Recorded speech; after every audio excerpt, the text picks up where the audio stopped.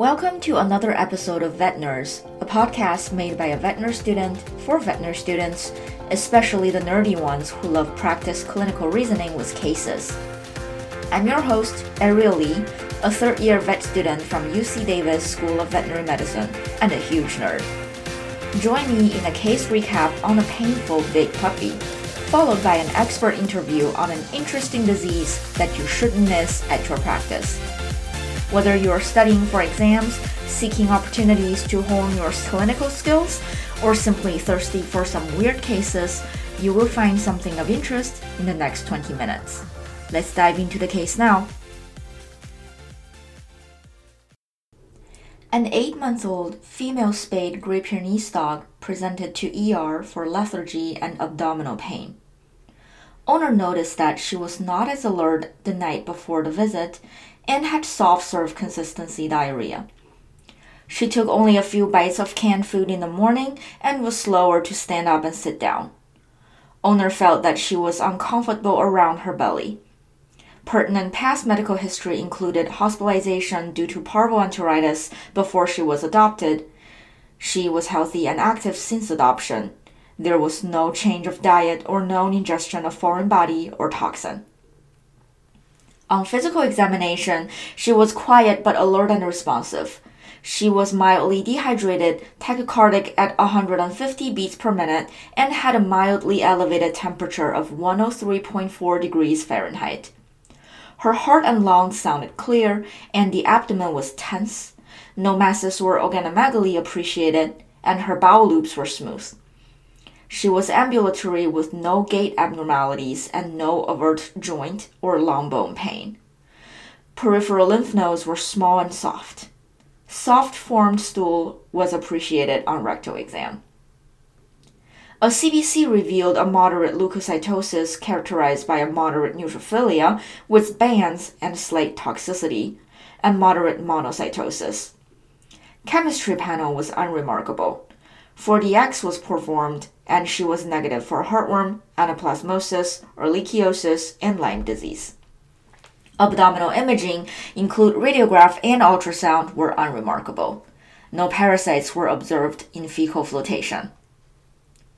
The puppy was hospitalized overnight on intravenous fluids, GI supportive care, and empirical antibiotics. Her fever resolved on the next day, and she was eating with good appetite. Given her acute presentation and drastic improvement overnight, top considerations for her diarrhea and fever included dietary indiscretion and secondary gastroenteritis, GI parasitism, and/or possible GI bacterial translocation. She was discharged on clavamox, fenbendazole, and a blend diet. 2 days later, the puppy returned to the ER. Owner reported that she was never 100% her active self since last visit. She cried when she lay down the night before and would yelp when she turned her neck around. She was hesitant to lie down or get up and was carrying her head low when she walked. Physical examination was similar to last visit. Her mild fever returned at 103 degrees Fahrenheit. There was still no gait abnormalities appreciated. A full neurologic examination was performed, and the only abnormality was pain on flexion and dorsal elevation of the neck. Repeated CBC and chemistry were consistent with prior visit. Thoracic and vertebral column radiograph were unremarkable. The differentials for cervical pain include inflammatory CNS disease such as steroid-responsive meningitis arteritis or SRMA, discal spondylitis, and bacterial or fungal meningitis. Other non-neurologic causes include musculoskeletal injury, degenerative joint disease, and anatomical malformations. Her signalment of being a large breed, young puppy prioritizes SRMA. Spinal taps were performed, and cisternal and lumbar CSF samples were submitted for cytology and culture. Joint taps were performed on both carpal and stifle joints for analysis too. CSF from cisternal tap revealed moderately elevated nucleated cells of 113 per microliter. They were predominantly non-degenerate neutrophils, with increased foamy macrophages. The lumbar CSF showed no significant cytologic abnormalities. The difference in cell population between cisternal and lumbar CSF suggested localized inflammation. Joint fluid revealed mild mononuclear inflammation. Surprisingly, her CSF grew one colony of Micrococcus species in the culture. This was not a common pathogen for meningitis and was most likely a contamination of sample, but recheck culture was indicated to ensure that this was not a true infection. The puppy was discharged with 0.5 mg per kilogram prednisone PO twice a day to treat SRMA, and she came back in 1 week for a recheck and repeat CSF. She was doing great despite persistent neck pain. Her pleocytosis were markedly improved on recheck. It was only 3 nucleated cells per microliter, with predominant large mononuclear cells, likely the residuum of previous inflammation. Her CSF did not culture any organism this time. The response to treatment confirmed the diagnosis of SRMA. Her prednisone dose was continued with the plan to gradual tapering over the few months, barring any recurrence. Steroid-responsive meningitis arteritis, or SRMA, is a disease of unknown cause that is believed to be immune-mediated in origin, where the inflammatory process targets the leptomeninges and associated blood vessels of young dogs. It is most common in young adult, medium to large breed dogs. To date, this disorder has not been reported in cats. Common clinical signs include cervical pain, dull mentation, lethargy, stiff gait, and usually with no neurologic deficits. Definitive diagnosis for this case is made based on histopathology. However, given the invasive nature of sample collection for that diagnosis, a neutrophilic pleocytosis that is non-degenerative and elevated protein on CSF is sufficient to suggest SRMA. Typically, it is treated empirically with steroids, and patients are monitored for improvement of clinical signs. Prognosis for dogs with SRMA is excellent, and most, if not all, dogs will respond to treatment. A small percentage of dogs may relapse and require additional doses of steroids, but this is uncommon. Bacterial meningitis is another possible differential for neutrophilic pleocytosis in the CSF and needs to be ruled out before treating the patients with immunosuppressive doses of steroids. This case highlights the diagnostic challenge of some SRMA cases. Although many cases warrant a relatively straightforward diagnosis with neck pain and signalement, sometimes the pain can be difficult to locate. A portion of SRMA patients suffer from wax and waning episodes of pain and fever, frequenting veterinary clinics with multiple rounds of diagnostics and/or antibiotic treatment before the diagnosis is reached and treatment initiated. Let's hear what the expert has to say about this interesting disease. Today's expert guest is Dr. Chai-Fei Li. She is a professor in neurology and neurosurgery department of UC Davis Veterinary School. Apart from being an incredible neurosurgeon, she is also interested in a variety of medical neurologic disorders, including the topic today. In your experience, how many of these dogs present acutely as just extreme pain, fever, with or without other symptoms, and what proportion of these dogs present as a wax and waning presentation where they go through different doctors and multiple rounds of workup? That is a very good question. I think my perception is a little bit skewed, mostly because we are a tertiary referral service, right? So most of the time, like a good portion of the easy cases, like the more typical cases, probably are dealt with kind of primary care practitioner. And then a subset of those get taken care of by other neurologists in the area. And then we see the ones that either nobody else can fit them in or that they've already have challenge and they need to come. So my clinical perception is a little bit skewed. I do think most of them do come do start somewhere in terms of having an acute pain that the owner picked up, that most of the time the classic ones are the ones that are presented with severe cervical pain, severe neck pain. But we do see other ones that are at other area of the spine as well that are also painful. And that will be by far the most common one. I think as a primary care doctor, as an owner, most of the time, your first resort will be to go to your regular vet. Then it kind of depends on how the regular vet kind of approach it. Do they have a high clinical suspicion this is a neurologic issue versus, do we have other ones that are not as clear cut, where the pain comes from, where the discomfort is coming from.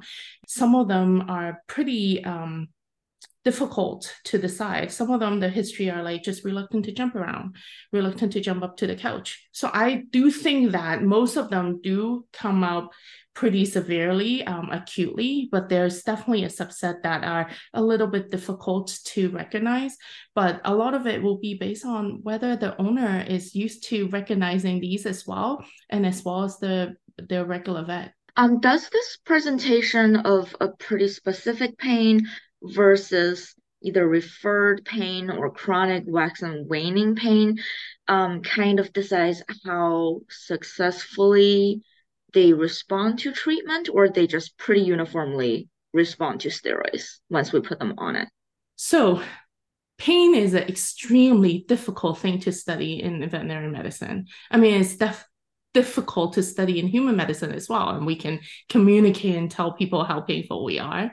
And in dogs and cats, well, especially in these cases, so like in dogs, that we don't really know. Some dogs are, really focal, even with a small amount of pain. And some dogs are very stoic and they don't show that they're painful or uncomfortable until they are putting up with a lot.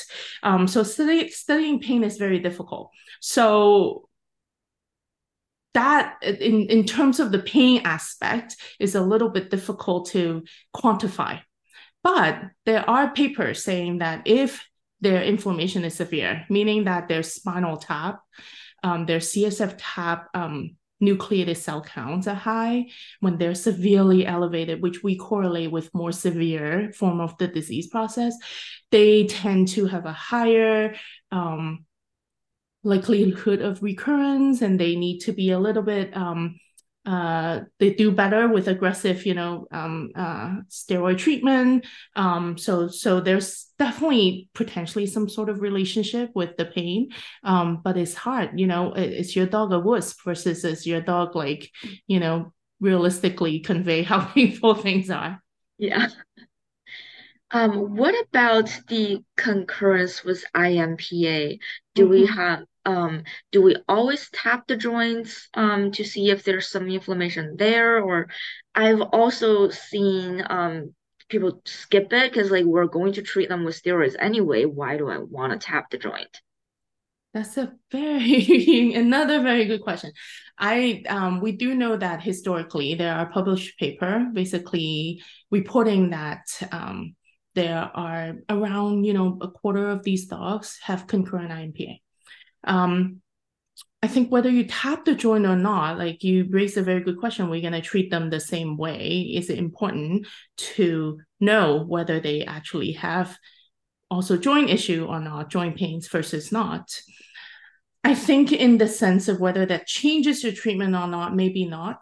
However, it does give you more information in terms of, hey, when I'm examining this dog, can I correlate some of these together?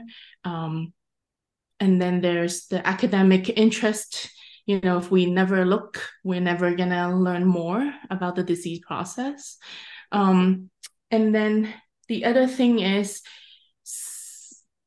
I'm assuming that we're probably going to get to it in terms of the challenges of treatment and definitive diagnosis and things like that. Being able to have one more piece of information to try to solve the puzzle also help. Because what if you have septic arthritis in your joint taps and you thought you had IMPA? That's going to change what you're going to do. If the dog comes in writing the word SRMA on their neck, and that's what you see, and it's that easy, and we just treat according to what we think, then life is much easier. But then, practicing medicine is not as fun. Let's circle back to the diagnostic challenges that you mentioned before. Mhm. In your experience, what is the most challenging part of like diagnosing this disease, and like how can veterinarians prepare themselves more for these type of diseases? Mhm. The Is it easy too ones are the late? ones that reads the textbook. The ones that read the textbook, typical breed, typical signalman with their age, classic cervical pain, really, really obvious, clear cut, severe increase in cell number, pleocytosis in their CSF. Those are the easy one where you have clear sign that is probably SRMA. Mhm. The ones that are a little bit more difficult are if you did an MRI, you're seeing some mild lesion that you cannot say for sure whether it is a SRMA thing versus other things. Um, and the cell counts, if they're a little bit more borderline, less severe, those are the ones that it's a little bit more complicated in terms of figuring out, what we're truly dealing with. The challenge is that with SRMA being an inflammatory non-infectious disease process, the treatment is completely opposite to an infectious process. And unfortunately, some of the diagnostic results mimic each other, which makes it really challenging because if you pick the wrong side, there's the potential that things can get really bad very quickly. We mentioned earlier that a lot of the diagnostic workup is done by the primary veterinarian because that's what they usually go to see first. But it sounds like it's a more of a referral veterinarian disease because, regular veterinarian doesn't have MRI, and can they do spinal tap? I don't see that very often. So what kind of a workup can a primary veterinarian do to cue in, cue out this disease to reach a diagnosis earlier? I think the biggest thing is to recognize your signalman and history and actually tease out what the histories is.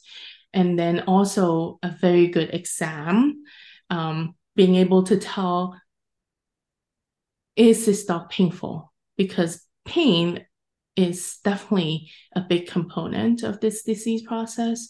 And if you're able to tease that out, knowing that the pain is along the vertebral column and around the neck area, even if it's even more classic, then it makes your job and your clinical suspicion much higher for SRMA. The big thing will be to, in terms of actual diagnostic test after that, will be to root out any systemic causes or infectious causes that you can check out systemically. Mm-hmm. Sounds good. And then after that, I don't know any primary care vet that actually does spinal tap. Not that I'm aware of. I think some old school might do more because I think back in the days, veterinary does everything before specialty medicine is more popular. Um, it is a disease that is mostly diagnosed through spinal taps. I think spinal tap is more important than the MRI, but the MRI helps us root out infectious causes. Right. Do you have anything to add to the discussion? Um, I want to say that pain and waxing and waning fever, waxing and waning pain, especially spinal pain and especially cervical pain, are the hallmark of this disease process. So with those, and if the signalman falls within what we typically see in these dogs, which is young adults or juvenile dogs, then your clinical suspicion should be high, especially if they're the typical breeds.